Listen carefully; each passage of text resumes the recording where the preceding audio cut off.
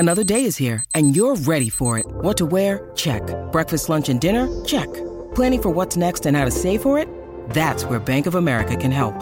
For your financial to-dos, Bank of America has experts ready to help get you closer to your goals. Get started at one of our local financial centers or 24/7 in our mobile banking app. Find a location near you at bankofamerica.com/talktous. What would you like the power to do? Mobile banking requires downloading the app and is only available for select devices. Message and data rates may apply. Bank of America N.A., member FDIC. Hello, Sunshine.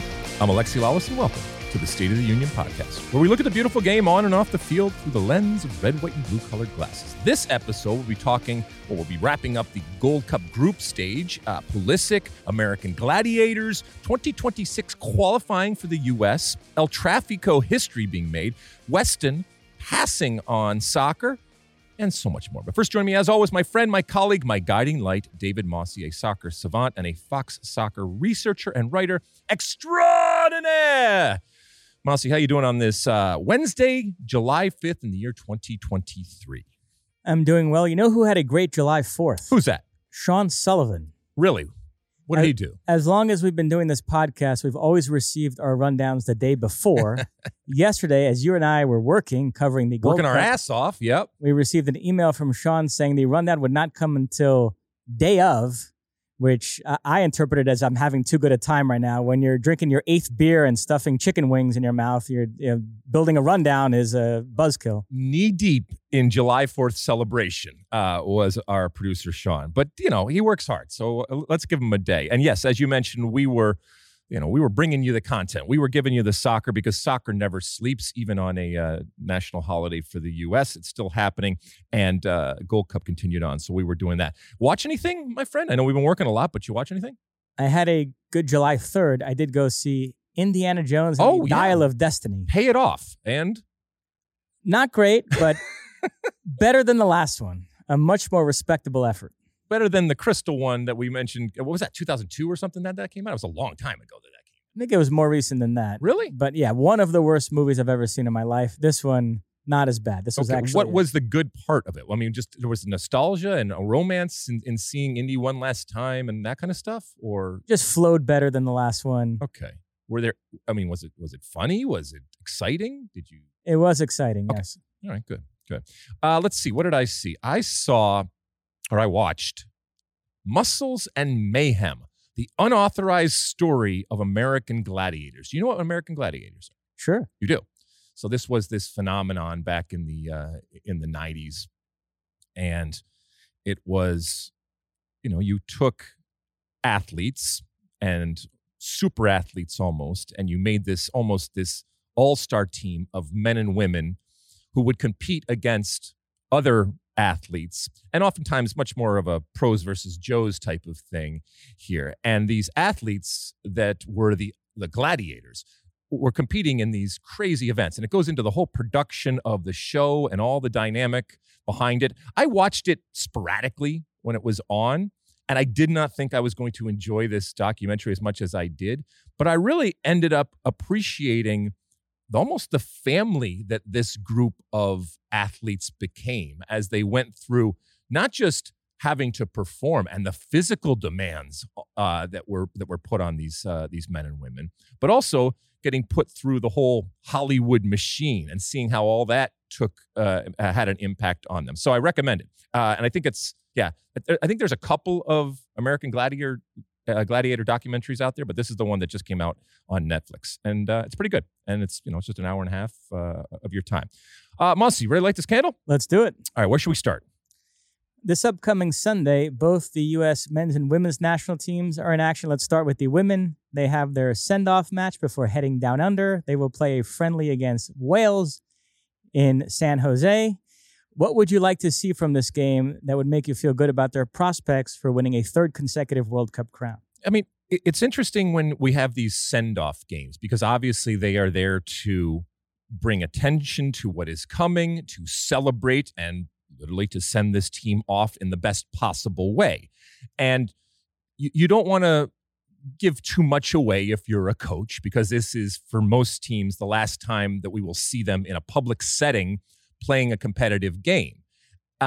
But if you're a coach, whether it's Vlatko or anybody else, you need to use every opportunity that you have. So I don't think that Vlatko is going to start, for example, the 11 that is going to start in that first game against Vietnam, let alone the 11 that's going to start against that second game against the Netherlands. So obviously, I would like to see a positive and I guess almost most importantly, a injury-free type of 90 minutes. That's probably what every coach goes with, like just nobody get hurt this close right now, because I think they've figured out what their 11s are and what they have and what they don't have. Yeah, God forbid Vietnam know what that U.S. 11 is going to vietname of time. They can prepare. How dare you, Mossy? How dare you? I will not abide by that type of talk about the Vietnamese women's national team. But you took part in 2 World Cups yourself. I'm sure you played friendlies right after the squad had been announced when you knew you were going. How nervous were you about injuries in those games? What's in these players' heads when they take the field in matches like this? To your point, it is in your head because we've all seen and we will see. There will be somebody, unfortunately, that will go down. And in going down and having that injury that keeps you out of the World Cup, it's the denial of a dream. It's a denial, in some cases, of a long-time dream. And in some cases, it's the only opportunity that these young women will get because it is not promised that you will go to another World Cup, either because you don't qualify or you don't make the team. And so it can be devastating to the emotions and to the psyche of a player. And yes, but I do think that they are all professional and they are mature enough to know that if you try to hold back, I'm not saying do stupid stuff. And yes, there are moments where you go into a tackle or pull out of a tackle that on the day playing in a World Cup, you probably wouldn't. But I think if you start to pull punches, it can be problematic for you. And there is still a competition within the competition. So you're still fighting for time, whether it's a starting position or whether it's to get on the field or whether it's to keep that starting position that you already have. And every little bit counts. Might not always count in the coach's mind, but in your mind, every little bit counts. And if this is the last opportunity in a competitive setting to put your best foot forward, to make your case to be starting, you're going to do everything that you possibly can. But obviously the fear of injury, and we've seen so many injuries leading into this Women's World Cup, that for me ultimately is the overriding thing. I just don't want anybody to get hurt and to be denied that wonderful opportunity to play in a World Cup. But so when the squad was announced, we did a special show. We had Jen Cooper on. We talked about how one of the big lineup questions is who would be that third player up front alongside Morgan and Sophia Smith. So you wouldn't read that much into whoever starts this game up top. No, I wouldn't. I mean, I think Vlatko, it's not that he's trying to be secretive, but I do think that he is going to use every opportunity that he gets to try some different things. And again, this is not just the U.S. situation. England tied Portugal the other day, a few days ago. By the way, Portugal in the U.S. group, and so it's a good result in terms of the headline for Portugal to tie the European champions, England. And I guess it's not a great result as their kind of send-off game.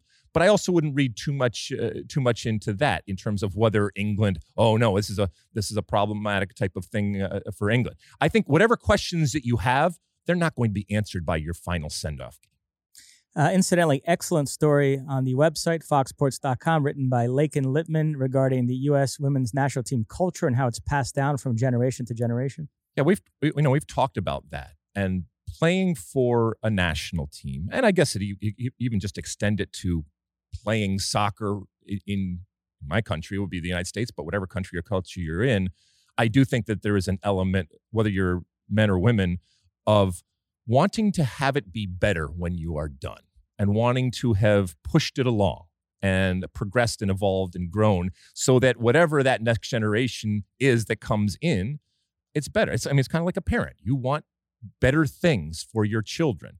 And in essence, whether it's an Alyssa Thompson or any young player that's coming into it, they all stand on the shoulders of giants that have come before. But whether it's an Abby Wambach or a Mia Hamm or anybody else, I think they look at it with incredible pride as to what they are passing on. And this is a really fun and interesting and almost, a beautiful way of looking at this national team that, by the way, has been incredibly successful. So they're not just passing on the traits and the characteristics and the personalities and the ethos of it.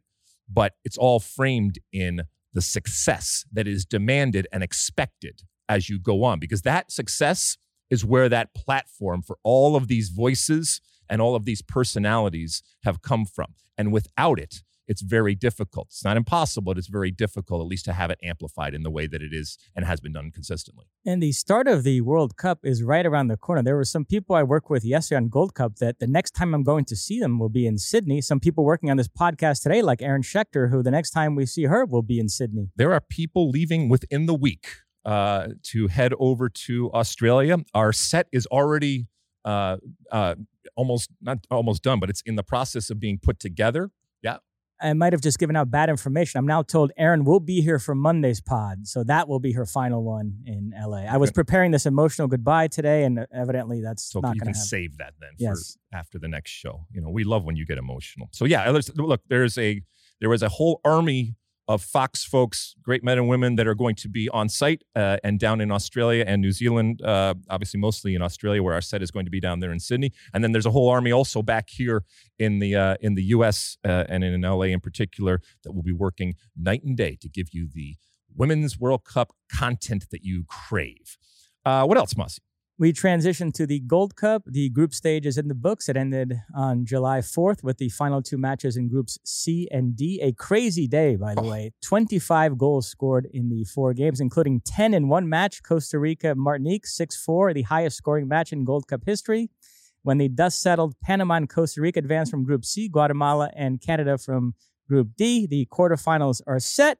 Saturday, AT&T Stadium in Dallas. We have Panama, Qatar, Mexico, Costa Rica. Then Sunday in Cincinnati, Guatemala, Jamaica, and the United States taking on Canada. We thought it might be Canada. It is. Your thoughts on that matchup? All right. So before we get into the quarterfinal matchups, and they are delectable. I don't want to go back because I love giving people a peek behind the curtain. And you know I love you, and you are incredibly valuable to everything that we do.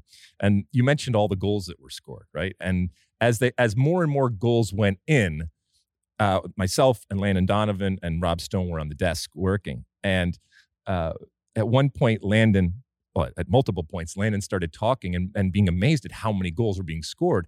And he felt like there was some historic thing going on. So immediately when we have one of these questions that either we can't answer, or in most cases we're too lazy to actually go and do the work and answer it, who do we go to? We go to the man, the myth, the legend, you. And so a couple of times we went to you, and at one point you had to respond to us. So usually you just blank us and say, you know, I have other things to do, because you're doing a million things behind. And we always think as talent that what we want and what we need is the most important thing in any moment. And it's not even close, because you're doing so many other things. So this question as to whether this was historic or not was looming over. And you came back and you talked to all of us and said, and I loved your honesty. You said, listen, we're trying to figure this out. I know I've been asked this question a lot of times, and you obviously had a whole lot of other stuff going on, and said, I don't know now, but obviously this is a big deal. Well, what frustrates me is that there's a goal scored in, say, the 20th minute, and the studio crew does not need to know the ramifications of that goal right away. You're not going to be speaking on television for another 25 minutes. I'm trying to make sure the game talent, the game BAs who are going to be throwing up live standings are on top of everything that's happening, and yet you guys can't resist getting in my ear in those moments and saying, Mossy, what does that mean? Who's going through now? And it's just extra voices that I don't need to be listening to at that point, particularly because there was a point in Group C last night where El Salvador and Costa Rica, it was coming down to fair play points. So I was having to calculate how many yellows they'd each picked up in their previous games. And so as I'm trying to figure that out, Landon's in my ear asking all sorts of questions. So it was kind of like, Landon, can you back off for a minute so I can figure this out first? Well, those of us like myself that have worked with you for a long time, I pick and choose my moments, because I know that, like I said, you are being pulled in so many different directions. And as I said, it's because you're awesome. It's because of how valuable you are. And also because, so let's be honest, the amount of information that you are able to retain and then regurgitate to us on a continual basis. So it comes from a place of love. But I can totally understand how frustrating it can get and difficult it can get when people are asking you constantly. Okay, let's go to the quarterfinals. I would say that the major surprises in these matchups would have to be Qatar going through and Guatemala going through. Everything else just kind of fits the pattern of history. Would you agree? Yes. Okay. So let's see. Qatar going through, So Panama Qatar is one of the games. Qatar going through by the skin of their chin, right? Let's be honest. They had no business winning the game against Mexico, and so they had no real business going through. But they bend, but they don't break, and so they go through. Their reward is facing a very, very good Panama team. I don't, if they're going to continue to play like this, and I know Panama is not necessarily Mexico, but if they are going to continue to bend and not break, I think it's going to be a easy win for Panama, because as soon as they do break, there's no coming back for them. Panama is clearly the better team, but dismiss Qatar at your own peril. They somehow in this competition have managed to do well. They got to the semis 2 years ago. Here they are in the quarters. You think there's still going to be water in that well when they go to it? I don't know, but keep in mind the U.S., if they advance to the semis, would face the winner of this game, Panama or Qatar. Okay, let's see here. Jamaica, Guatemala. I think that this is an easy win for Jamaica. Jamaica, clearly the better team. The only thing I'll say is Guatemalan fans are traveling for this tournament, so I expect there'll be a lot of them in Cincinnati. Now, listen, the Guatemala game, I love the passion, but it got a little crazy there when you have people throwing stuff at players and a streaker. I know you're going to get to fan stuff in a minute when we talk Mexico, but some thoughts on what took place in that match? Yeah, I mean, first off, hats off, I think, to Guadeloupe, because they entertained us. It was fun to see them, and they did almost everything they could to go through, but they came up against a Guatemala, and I love when a team is rewarded for the incredible atmosphere that the fans create. And in this case, the Guatemalans were just going nuts, and it was a nutty game. The throwing of stuff on the field, I hate it. I don't like it. You're an asshole if you do it, as we've said time and time again. But it also is kind of part of the fabric of these games. And generationally, it's happened to me, and it happened before me, and we've talked about it before. And you hope that it's beer, although it's a hell of a waste of probably pretty expensive beer. And if it's not beer, it's even worse. So I don't. You can identify people to the extent that you can, and make them and punish them for what they're doing. The field invasion phenomenon. I guess it's not a new type of thing. People have been running on the field probably for decades and decades. But there was a point yesterday where a gentleman ran on the field, and we've come to expect that when somebody invades the field, and we use this word invading it, that there is a level of performance that almost is necessary, in that you kind of want them to, get chased and run around. This dude came on, and he had plenty of beverage or gummies or whatever, but it is the most chill pitch invader you have ever seen in your life. And he just kind of strolled through the 18 as Guadeloupe was getting ready to take their penalty in his Guatemalan shirt. And the security just kind of ambled up to him and took him off the field. So there was none of that chasing, and there was none of that, let's be honest, we're all humans here, and there is this element of bloodlust that kind of wants to see that moment when security takes it into their own hands and, blindsides some of these folks that think that it's a good idea to go out there, because it's entertaining.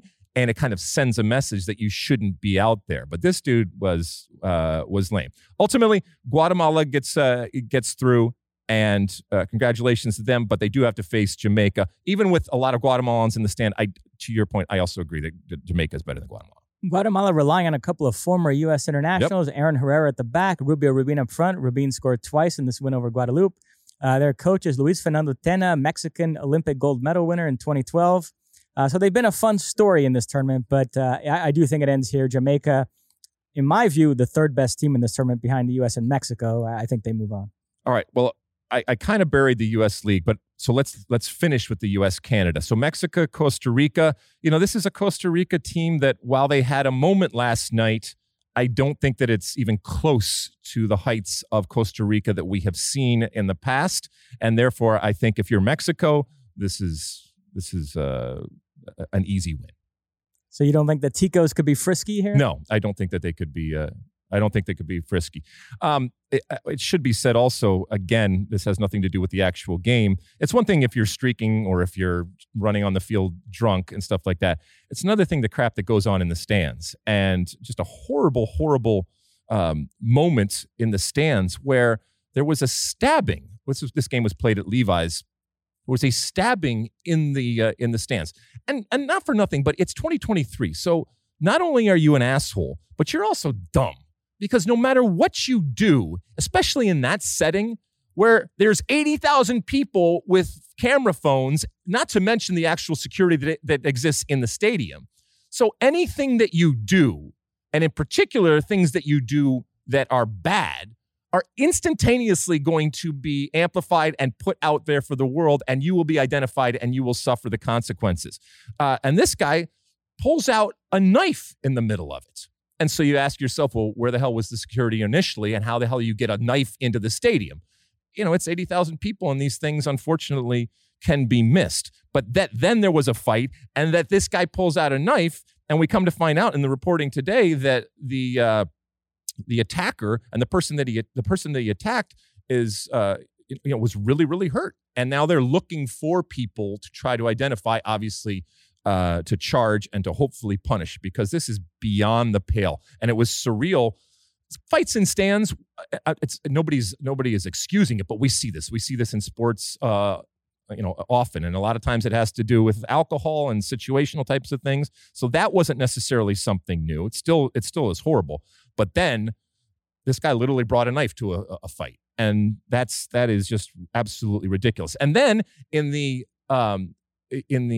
corridors of the stadium there were, these women that we were caught on camera fighting. So it was just complete mayhem when it comes to in this case, it would be the El Tri fans, the Mexican fans fighting each other. Yeah, this was Mexico's last group game against Qatar, as you mentioned, at Levi's Stadium, Santa Clara. So yeah, some ugly scenes. Mexican fans in general lately, we remember the Nations League semifinal against the U.S., all the incidents there. So they need to calm down a bit. A bit, yeah. I mean, and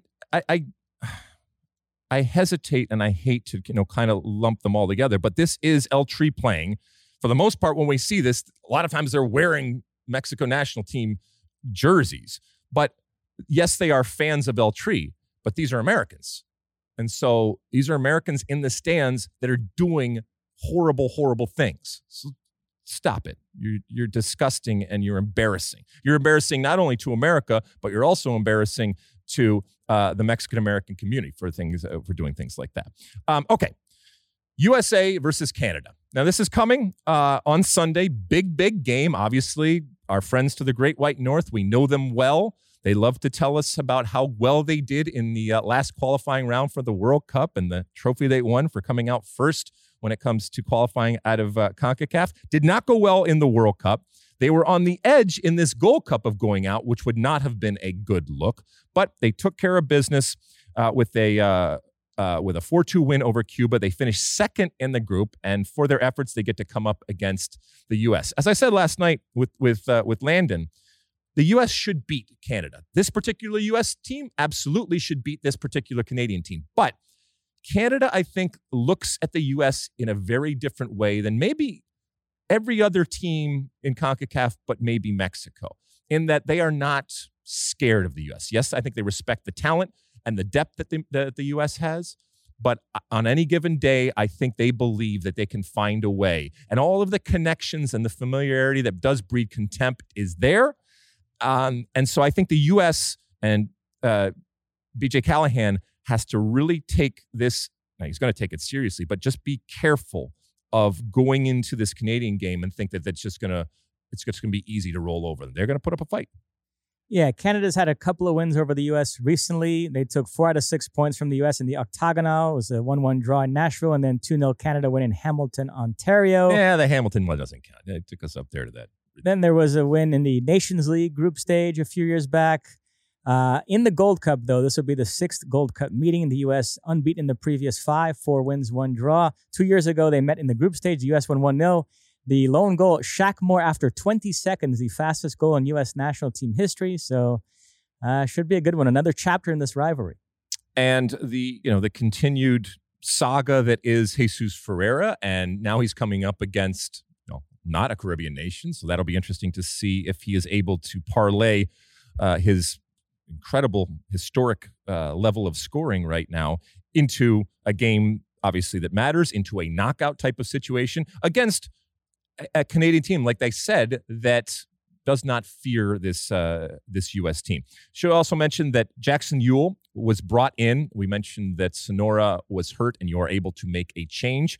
Some consternation out there about this decision, but Jackson Ewell, in the middle of his season, ready to go, and U.S. Soccer and B.J. Callahan, I think, arguing that this was a player that knows the setup, is fit and ready to go, and whoever you are bringing in, you want to make sure that if and when you have to use them, that they do not miss a beat. And I think they just felt more confident in Jackson Ewell, whether you agree or disagree. But you expect the U.S. to advance? Oh, yeah.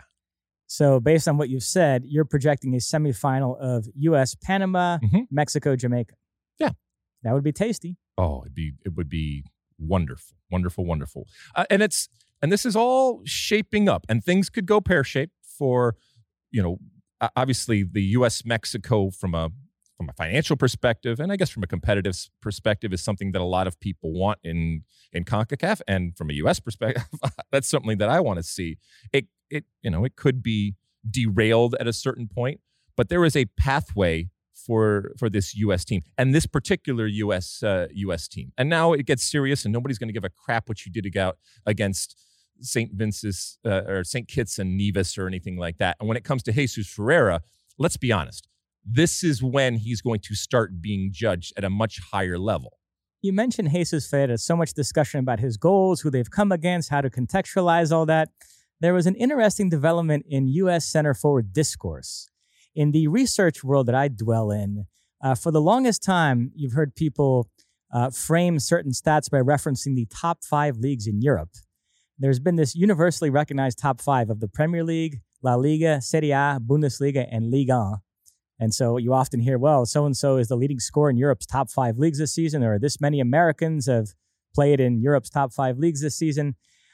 Interesting. But it's arbitrary, right? I mean, it's subjective, right? There's no real... Well, the interesting development is that the Eredivisie has surpassed Ligue 1 in UEFA's coefficient rankings. So according to UEFA, that is now the 5th best league in Europe. And you know who was very excited about this development? Who's that? Taylor Twellman. Okay. Because he's been banging the drum that the difference between Ligue 1 and Eredivisie is not that great. And he doesn't understand why people put so much more weight in Balogun's goals in France than they do Pepe's goals in the Netherlands. And so he was reveling in this. He tweeted about it. You see, now the Eredivisie officially is the better league. So I was right. What do you make of all that? What goes into the creation of that results, data? And results of the clubs in European competitions over the past few seasons. Okay. But I think Taylor would be the first to admit that the phenomenon of a young player scoring a ton of goals in the Eredivisie is traditional. It's long-standing. And there is a long line in history of players doing that. And with that, I think has come a critical type of thinking as to the difficulty level and or the defenses that play in the Eredivisie. I do agree with him that Ligue 1, it certainly has cachet, but if you were to tell me that the Eredivisie is better than Ligue 1, I wouldn't bat an eye. Yeah, that's fine. That's good. To be honest, I'm guilty of what Taylor is condemning because I look at it as Balogun was scoring goals in a top European league while Pepe was scoring goals in a second-tier league. And maybe that's not fair, but that's just the perception I have of those two leagues. And evidently the numbers don't back that up in terms of the coefficient. Well, now you're going to have to change it. Balogun is still searching for a new home. We're not sure if he's going to stay in France. Pepe, we know, is signed with PSV, so he'll stay in the Netherlands. Some transfer news involving other U.S. national team players. Christian Pulisic, the latest development in his saga is that AC Milan have upped their offer. It's being referred to as a package that can get up to $22 million, so that presumably includes bonuses. Chelsea still demanding 25, which Lyon is willing to pay, but Christian Pulisic wants to go to AC Milan. So the question would be, is this close enough where Chelsea might say, the heck with it, let's get this done so we can move on to other business?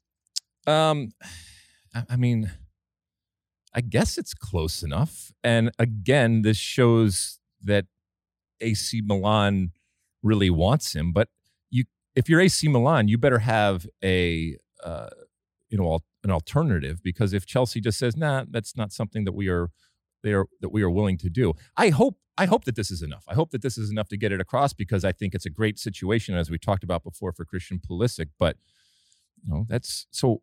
How much is that in dollars? What are we looking at there? 22 million. 22 million euros. Chelsea want 25. Lyon are willing to pay the 25. AC Milan have more or less intimated this is it. This is as far as they're going to go. So do those 3 million matter to Chelsea? This is a club that spent 600 million euros over the last couple of windows on incoming players. Are they going to let a deal fall through over 22 versus 25 million? I don't know.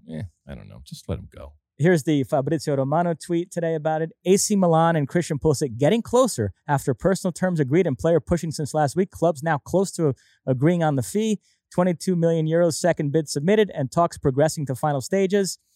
And then he references another player who Milan are pursuing, who I'm not even going to attempt to pronounce his last name, but you can read the tweet if you'd like. Chukwueze. Samuel Chukwueze. That's what I'm going with. All right. Well, who knows? By the time we talk to you next week, maybe the deal will be all signed and sealed and delivered for Christian Pulisic to be a AC Milan player. News involving Weston McKennie, an intriguing one. This is interesting. He's now being linked to Borussia Dortmund.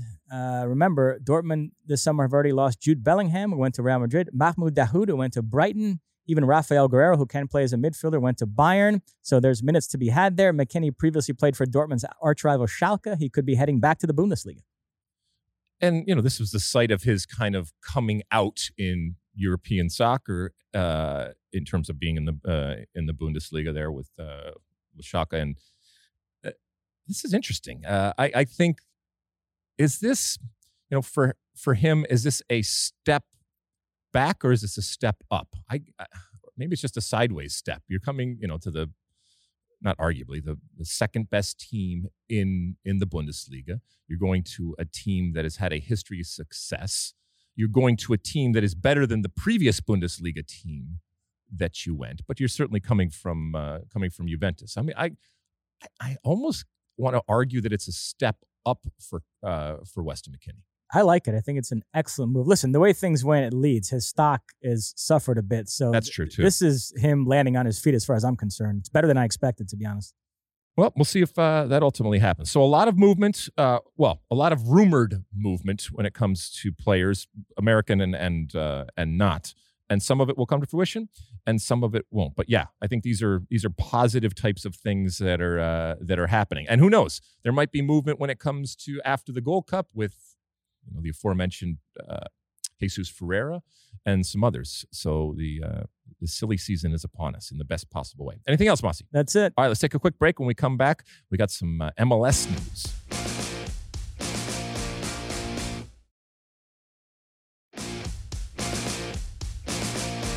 Okay, welcome back. Let's talk some MLS, Mossy, because we saw some history happen. Again, we were recording here on Wednesday, July 5th. Last night, July 4th, here in Los Angeles, where we broadcast from just a couple miles down the road at the legendary Rose Bowl. There was a historic crowd, 82,000 plus, packed the Rose Bowl for another edition of El Tráfico. Now, keep in mind, this was a rescheduled edition of El Tráfico after weather conditions prohibited the game from happening early on in the year. Now, a game at the Rose Bowl for the LA Galaxy has historically been something that they do. And yes, you couple it with fireworks and it's a can't lose type of proposition. But there were fireworks outside the stadium after the game, but there were plenty of fireworks on the field. Ultimately, an LA Galaxy win over LAFC at a time when they could not be more different in terms of their standing right now and in terms of the perception of this team. So the LA Galaxy finding a way to get one over in front of a huge crowd at the Rose Bowl, winning 2-1 against LAFC. Initial thoughts, Mossy? Yeah, it was over 82,000, a record for an MLS standalone game. Incredible scenes. Galaxy fans brought it. They've been depressed this season, but man, they were fired up for this one. Riqui Puig, the star of the night, had a goal and an assist. He had an assist to Tyler Boyd, who connected on a sensational strike. Then Ilie equalized for LAFC before Puig got the winner. Big win for the Galaxy. And for LAFC, I brought this up on our last pod so we can revisit it. That's now 5 defeats in the last 7 MLS games. They're really having a post-CCL hangover. So do you think it was inevitable, or do you think it is relative to CCL? Because if it's just a situation where if you play in CCL, then you are destined to go through this this horrible period, is it just a self-fulfilling prophecy for LAFC? I don't know. I think you put so much into winning that competition that it's hard to transition afterwards to just playing MLS. But I did not expect this. I have to say, I thought they were going to handle this much better than Seattle did last year, and they haven't. So hats off to Greg Vanney and company, and in particular, Riqui Puig, who you mentioned. Now, keep in mind, if you remember from, what was it, a month ago, maybe longer, in the Lamar Hunt Open Cup, the Galaxy traveled to BMO to face LAFC. And the Galaxy played their starting 11. LAFC did not, and the Galaxy ended up winning. Riqui Puig was phenomenal in that game and celebrated to some what looked like excessively in terms of the thing. So much so that after the game, who was it? Giorgio Chiellini, who did not play in that game, was walking by while Puig was doing an interview, and in Italian called him a clown, basically.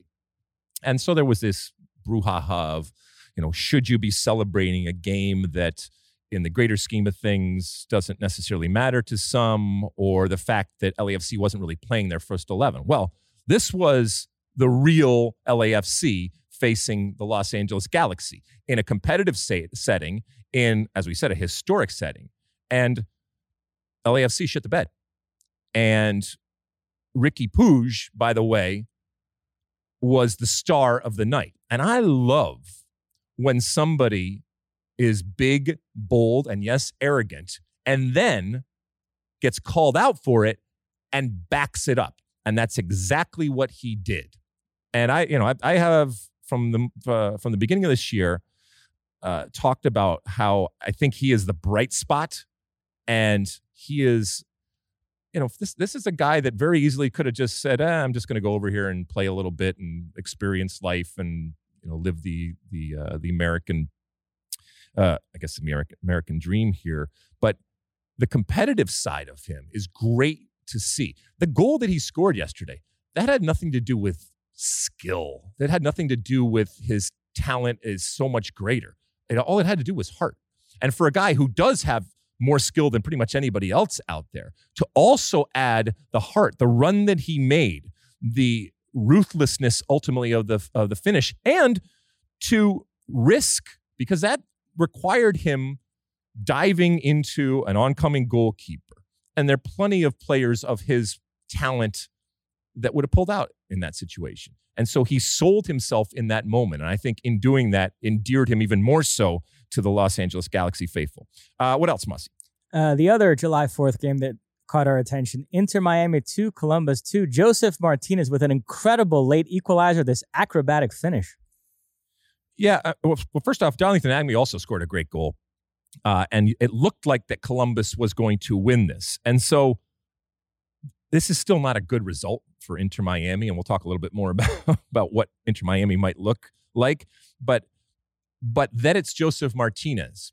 And whether it's, the arrival of Tata Martino, or obviously the impending arrival of Messi and others that are going to populate this team, this was vintage Josef Martinez. And there was some question the other day on one of my text chains on whether this was actually a bicycle kick. I think we can give it a bicycle kick. It's a little sideways, but it was beautiful. And it was vintage Josef coming up big and scoring not just a big goal, but a beautiful goal. And so if this is the moment when he's back, and if whether it's relative to the anticipation of what is coming for Inter Miami or not, it doesn't matter. It was fun to see, and he did kind of roll back the clock, and he looked like vintage Josef on that moment. Remains to be seen if he can continue it. But rumors out there that he could possibly be getting not just Messi, but plenty others when it comes to restocking that Inter Miami team.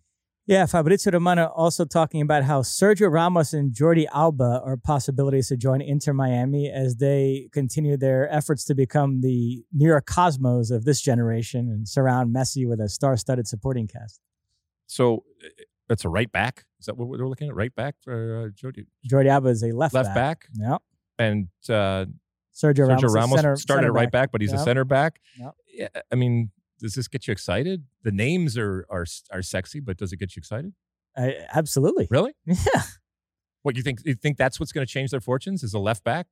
And a center back that missed the last couple of years with incredible amounts of injury. And actually had a sneaky good season with PSG this past season. Okay. So you do think so? So you're skeptical about all this? It's okay. It's all right. What's Jordi Alba? 36, 37, something like that? That seems a bit high, but he's up there. He's in his 30s for sure. All right. Well, good. Maybe I'm just poo-pooing on them. I you know what? I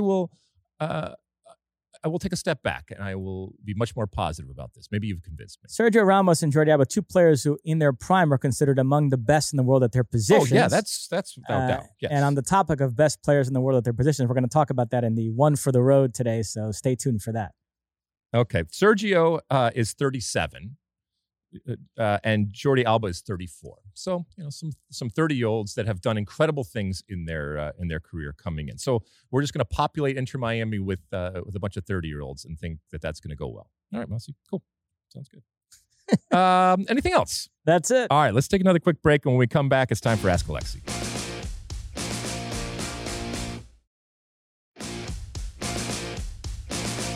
All right, welcome back. It's time for Ask Alexi, that part of the show when you send in your questions, comments, concerns. And if you're doing it over there on social media, our handles are SOTU with Alexi. Or you can call into our State of the Union podcast hotline, which is 657-549-2297, 657-549-2297. I mentioned that we were on air yesterday and we were working with the great Landon Donovan, and he, whether he knows it or not, actually kind of did an Ask Alexi. And I'll throw it out to everybody that's listening here because I kind of need your help, and I will pass this along to Landon. So Landon Donovan came into the studio, and he has in his mind that he wants to have what I would describe as the ultimate collegiate football experience. And so his question, and I guess his challenge, and I will throw it out to you, our faithful listeners and viewers of the State of the Union, is he wants to go to a college football game this fall.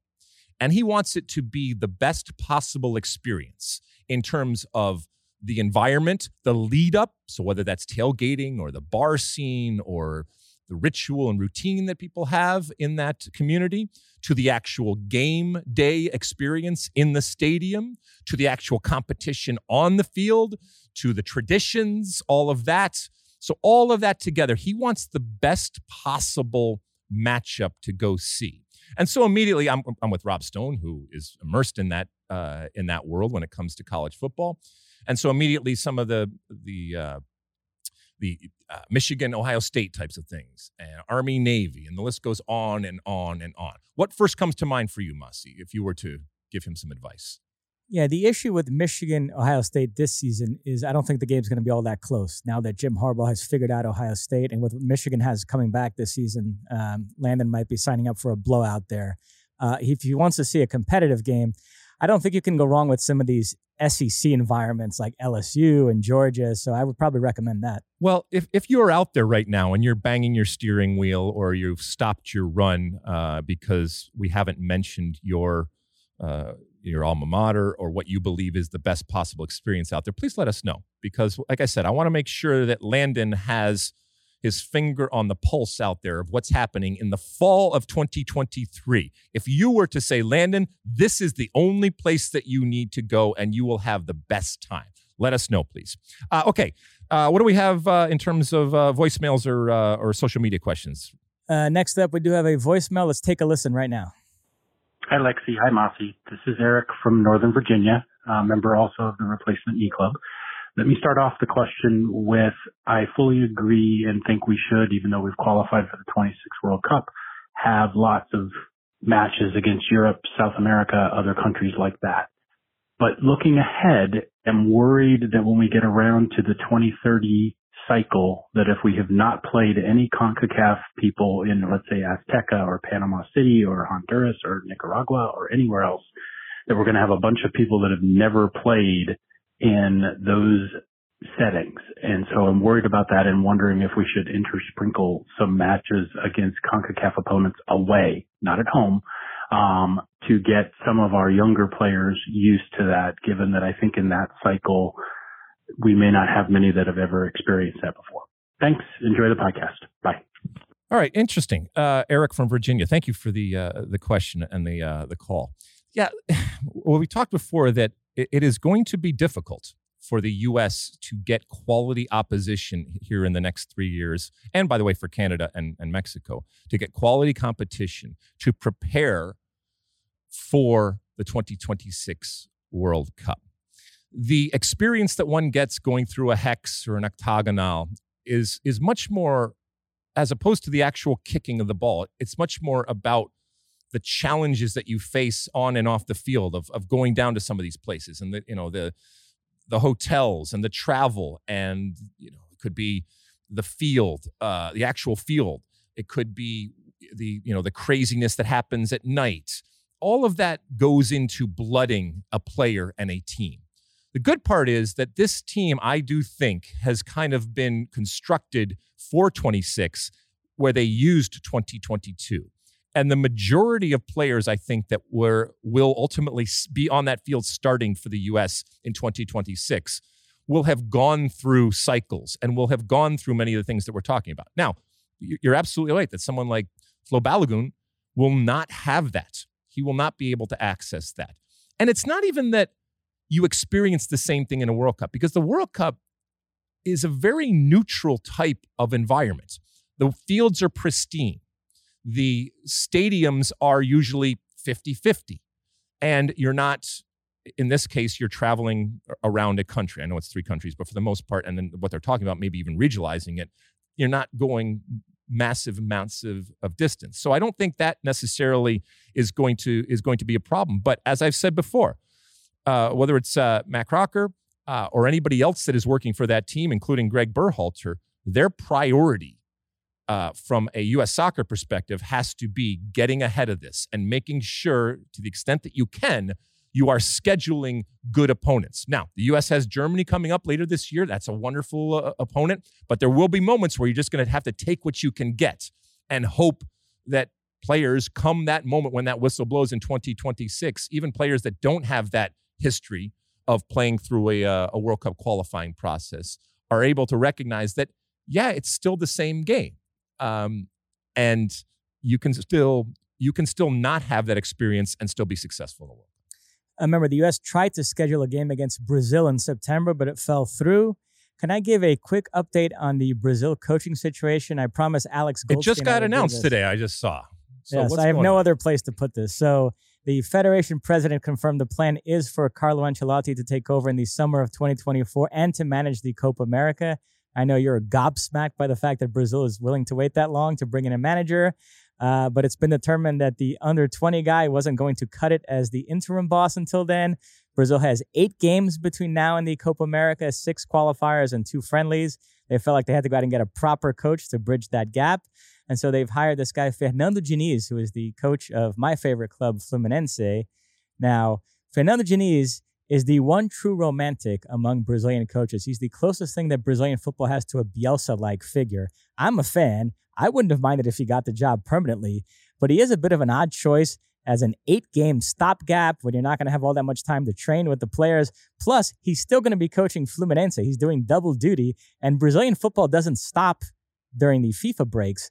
So I'm not sure how that's going to work. He's going to have to, I guess, miss games for his club, which pays his salary to go coach the national team. So this whole thing remains very... And will Carlo be pulling the strings from outside and watching and telling him, hey, this is who you need to bring in and this is who you need to play? I don't think so. He's going to focus on Real Madrid. And again, what if he goes 8-0 and it's the best Brazil has ever looked and now Carlo has to come in? I agree with you. Stupid. I just want to say, for me, the obvious solution that was staring everybody in the face here, but for some reason nobody thought of it, if you're looking for an 8-game stopgap to bridge the gap to Ancelotti, was Chichi. Chichi and Ancelotti are good friends. They talk all the time. Chichi really respects him. He said he modeled a lot of his philosophies on Ancelotti. He's unemployed right now. He's not really doing anything. He knows the lay of the land. The players know him. And whatever you think of Chichi at World Cups, his World Cup qualifying record is bonkers. And that's what Brazil need right now. Just somebody to get through these first 6 qualifiers, to turn out some good results, to keep the train moving, and then to hand it off to Ancelotti in the summer of 2024. I actually think Chichi would have been the ideal choice. Instead, they're bringing in Fernando Diniz. Goodness. All right, we got some Twitter questions here, right? Yes. First up, Philly C asks, Alexi, would you be playing in MLS or Europe if you were currently in the prime of your career? That's a good question. You know that I wear my MLS heart on my sleeve. And I, as the kids say, I don't know if they say it anymore, I stand for MLS. Having said that, where MLS is now in 2023 is obviously very different from where it was back in 1996 when it started, or even obviously before it started in 94 when I was over in Europe. And there was a belief and a desire that I had, and I think it was shared by others, to come back and be there from the start and help start this league. And that superseded any individual desires that we had. And, you know, it was about pride. It was about history. It was about being the part of something from the beginning. And so if I was in my prime right now, it's with an MLS that is, you know, left the gates and doesn't need that right now. And I'm not saying that MLS couldn't benefit from me or anybody else from that generation in their prime coming back to it. But I don't think that the draw would have been as strong as it was back then if I were doing it right now. In that I and this is not to get all high and mighty or anything like that, but I felt it was a duty to come back. But one that I absolutely wanted, loved, and grabbed hold of. And don't get me wrong, there was a great opportunity also to be there from the start and to pioneer and do all those things that we talked about. But I don't think that pull, that duty would be first and foremost in my mind right now. And also the opportunities and the pathways that exist now for American players that we talk about on a consistent basis are such that I think the options that I would have had, being, you know, coming off of a World Cup and where I was in my prime, would have been plentiful.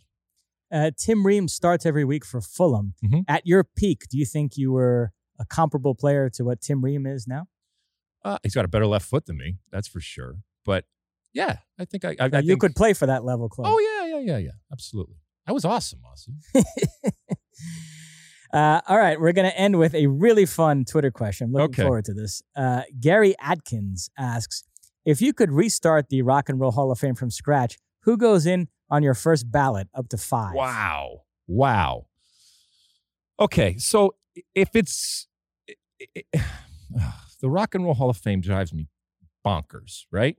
Because it's the Rock and Roll We've Hall talked about this. Rock and roll has become this umbrella term for all popular music. Exactly. So people like Jay-Z are in the Rock and Roll Hall of Fame. You find that ridiculous. You think they should actually stick to rock and roll? Yes. I think that rock and roll, like obscenity, is, I can't define it, but I know it when, I guess in this case it will be when I hear it.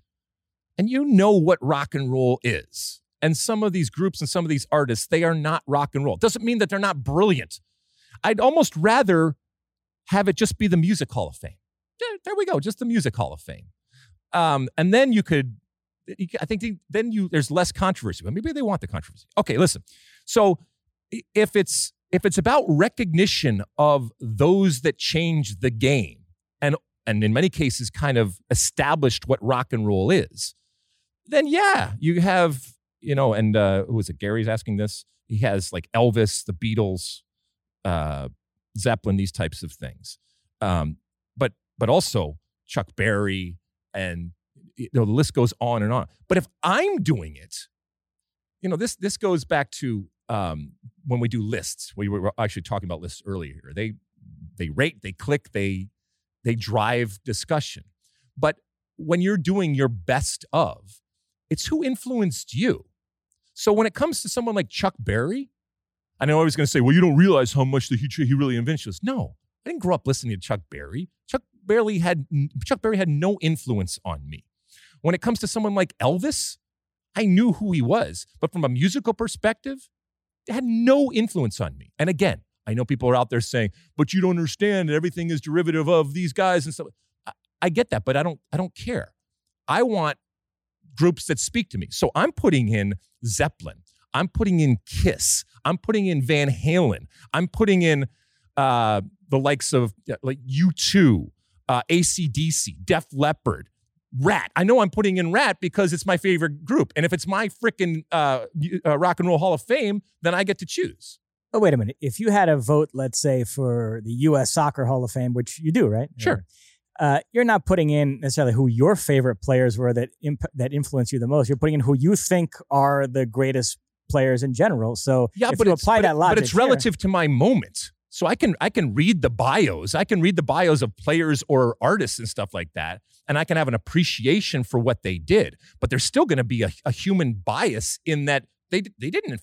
I didn't listen to them. All right. Well, I interpreted this differently as who would you think are the 5 most influential figures or groups in music in the last 60 or so years. So my 5 would include the Beatles, the Rolling Stones, Elvis, Bob Dylan, and Michael Jackson. How's that? Bob Dylan? Absolutely. As a rock and roll. Greatest songwriter of all time. Yeah, put him in the Songwriting Hall of Fame then, all right? This is what we get into. Yeah, I mean, look, if it's okay, so mine would be, all right. So Led Zeppelin, the Beatles, Van Halen, and I know if I put the Beatles, you got to put the Rolling Stones, but I'm not going to do that. I'm not going to do it. Van Halen, Def Leppard, and I said I would put Rat, but I'm not going to do. I'll do U2. How about that? There we go.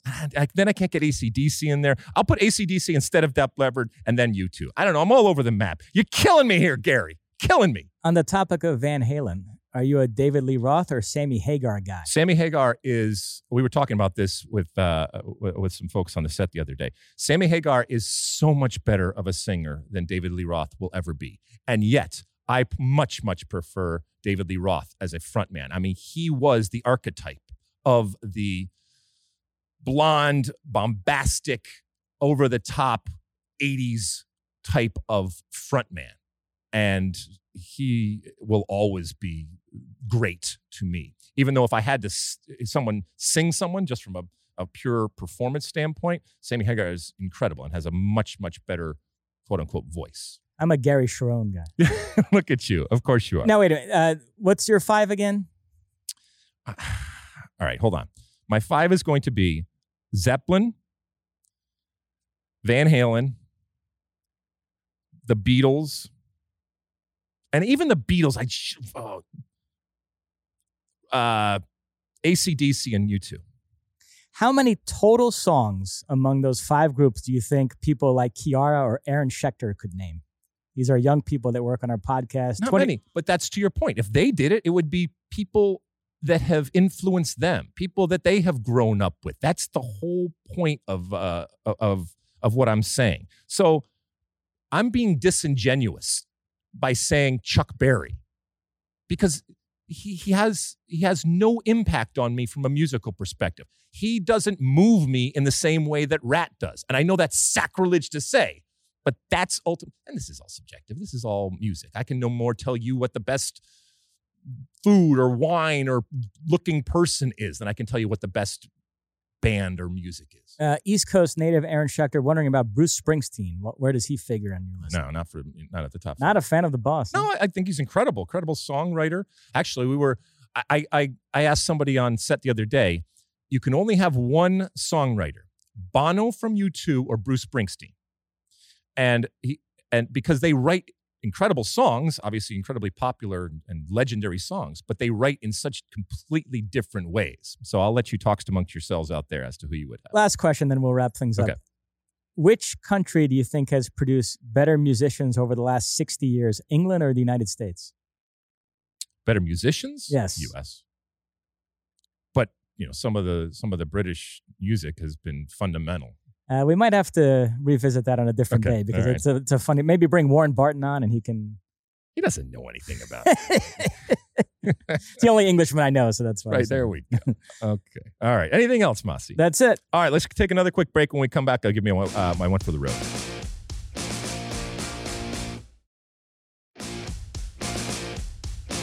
All right, welcome back. It's the end of our show, and at the end of each and every show, I give you my one for the road. Now, Mossy got all hot and bothered, and in a good way, a couple hours ago when we were getting ready to do this show, and sent us a link to the top 100 player lists from our friends over there at ESPN. I know we love lists, and they get the clicks, and they get the attention, and they've done that here. So for my one for the road, I actually wanted to kind of pass it on and involve you because I know you were all excited about this. Yeah, this is ESPN's list of the top 10 players in the world at each position. That's how they broke it down. This got a lot of people's attention, including our boss, Zach Kenworthy, who emailed me at 4:30 in the morning this morning about this. Zach needs to get some sleep.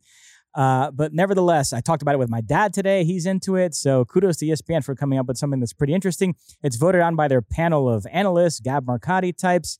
A couple of big picture things right off the bat. No U.S. or Mexico player to be found here. Canada has two. Alphonso Davies was the number 1 left back. Jonathan David, number 10 striker, but no U.S. or Mexico player. I saw a clip of Herculez Gomez talking about this. He went through all the top players for each country and said none of them warranted it after the club seasons they just had. Is there any guy you could make a case for? No, I don't think that there's a guy that you can make a case for. Does it mean that they aren't as good as anybody on this list? No, not necessarily. A lot of this is perception. And to be honest, a lot of this is absolute reality. And, when you're talking about Holland being number 1 from a striker perspective. And by the way, it should be said that they also had coaches, and they had Pep finish number 1, or Mbappe at number 1. Like you mentioned, Bellingham, Saka, even from a defensive standpoint, De Bruyne, Hakimi, and Courtois in goal, and these types of players. So yeah, I don't think, and that it's not a problem. It's just the reality of where I was going to U.S. say, soccer is right we now. watched the U.S. beat up on CONCACAF opposition, and you think they're very close to cracking the world's elite. Is a list like this sobering at all, where you look at it and say, oh yeah, there's actually still a lot of work to be done? To be winning World Cups, you need to have lots of players crack lists like this? Or no, you still feel bullish about the future, feel great about it, doesn't affect this does not set me back, or this does not give me pause for the bullishness that I bring to the table when it comes to the American soccer player and what that American soccer player could do.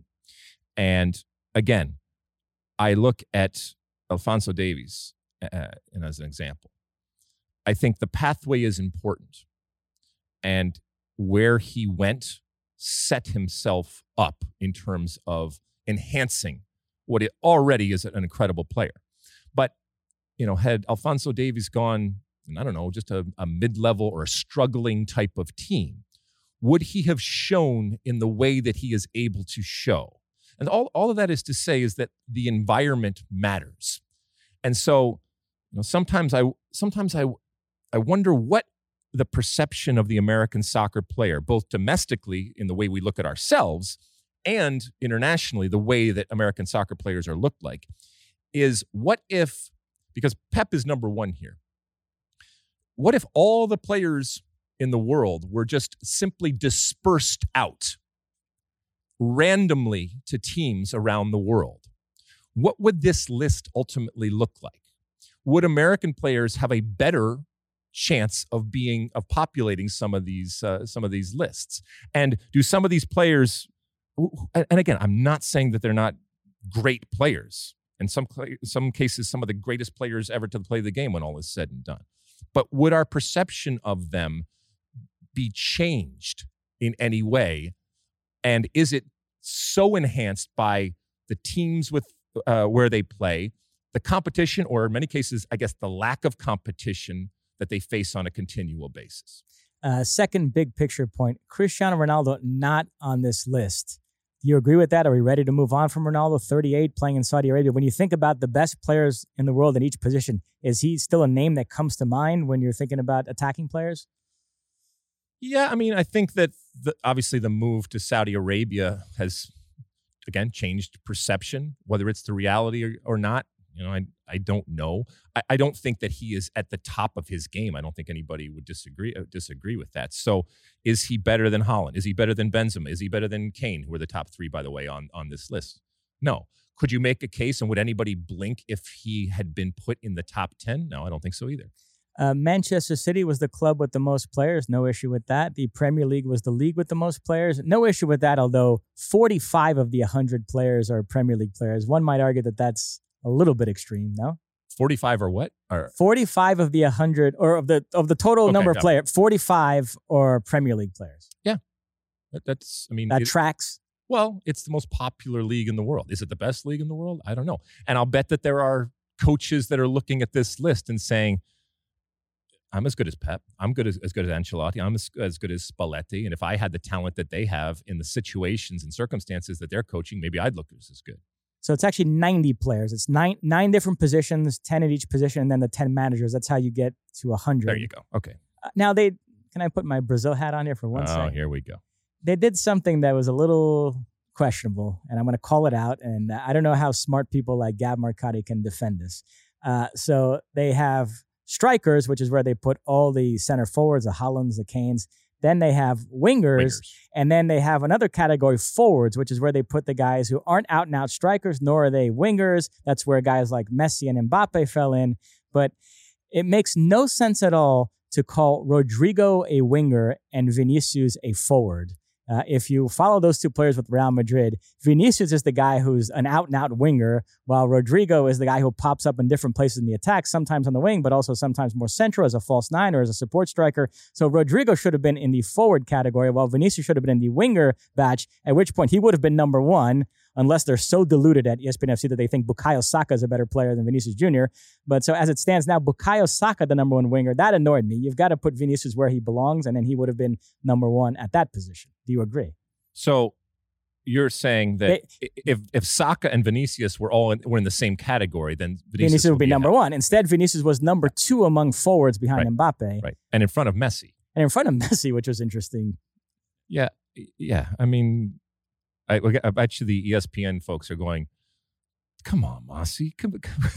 Because we're going to subcategories and the best false nines and the best left-sided player that's actually right-footed. And you can do all that. The other thing, too, is there's a category central midfielders and then a category attacking midfielders. And there is some gray area. For example, Pedri of Barcelona, they put in the central midfielder category alongside the likes of Casemiro and Rodri and Kimmich. If you look at the players in the attacking midfielder category, those are players that I equate a lot more as playing the same position as Pedri. So I thought that was the other positional placement that jumped out to me. Positions are bullshit anyway, Moss. Okay. So to wrap things up, if you take the best player at each position that they picked, this is ESPN FC's best World 11 right now. Courtois in goal, Achraf Hakimi at right back, Alphonso Davies at left back, and the top two center backs were Ruben Diaz and Vardiel, which, by the way, could be Manchester City's starting pairing next season. They're trying to sign Vardiel from Leipzig right now. And then I'm going to take their two best central midfielders and an attacking midfield and form the midfield that way. So it'll be Rodri and Bellingham with De Bruyne as the attacking midfield. Then I'll take one each from winger, forward, and striker. It would be a front three of Saka, Mbappe, and Haaland. Pretty good team. Pretty good team. Pretty good. And Pep coaching on the sideline. Right? Yes. The rich get richer. All right, cool. That was fun. So definitely, check it out. Like I said, these lists, they generate this type of discussion. And you may not agree with some of the things that they've picked or in the way that they have defined it, but ultimately we're talking about it here on the State of the Union. So they win. All right, let's. You got anything else? That's it. All right. Thank you, everyone, for tuning in. Thanks for the folks that sent in the questions and that called on our State of the Union podcast hotline. Again, that's 657-549-2297. Do that. Or if you want to send in questions, do use that hashtag AskAlexi. Reviewing, rating, subscribing, doing all the different things that you do out there. Getting in touch with us on social media. Keep doing it. And we love that you do it, and this is fun with what we're doing. We're less than a week away before we head off to Down Under and Australia and our set down there at City for the World Cup. It's going to come fast. But we will be back again next week right here in Los Angeles giving you some shows. And until then, and as always, size the day.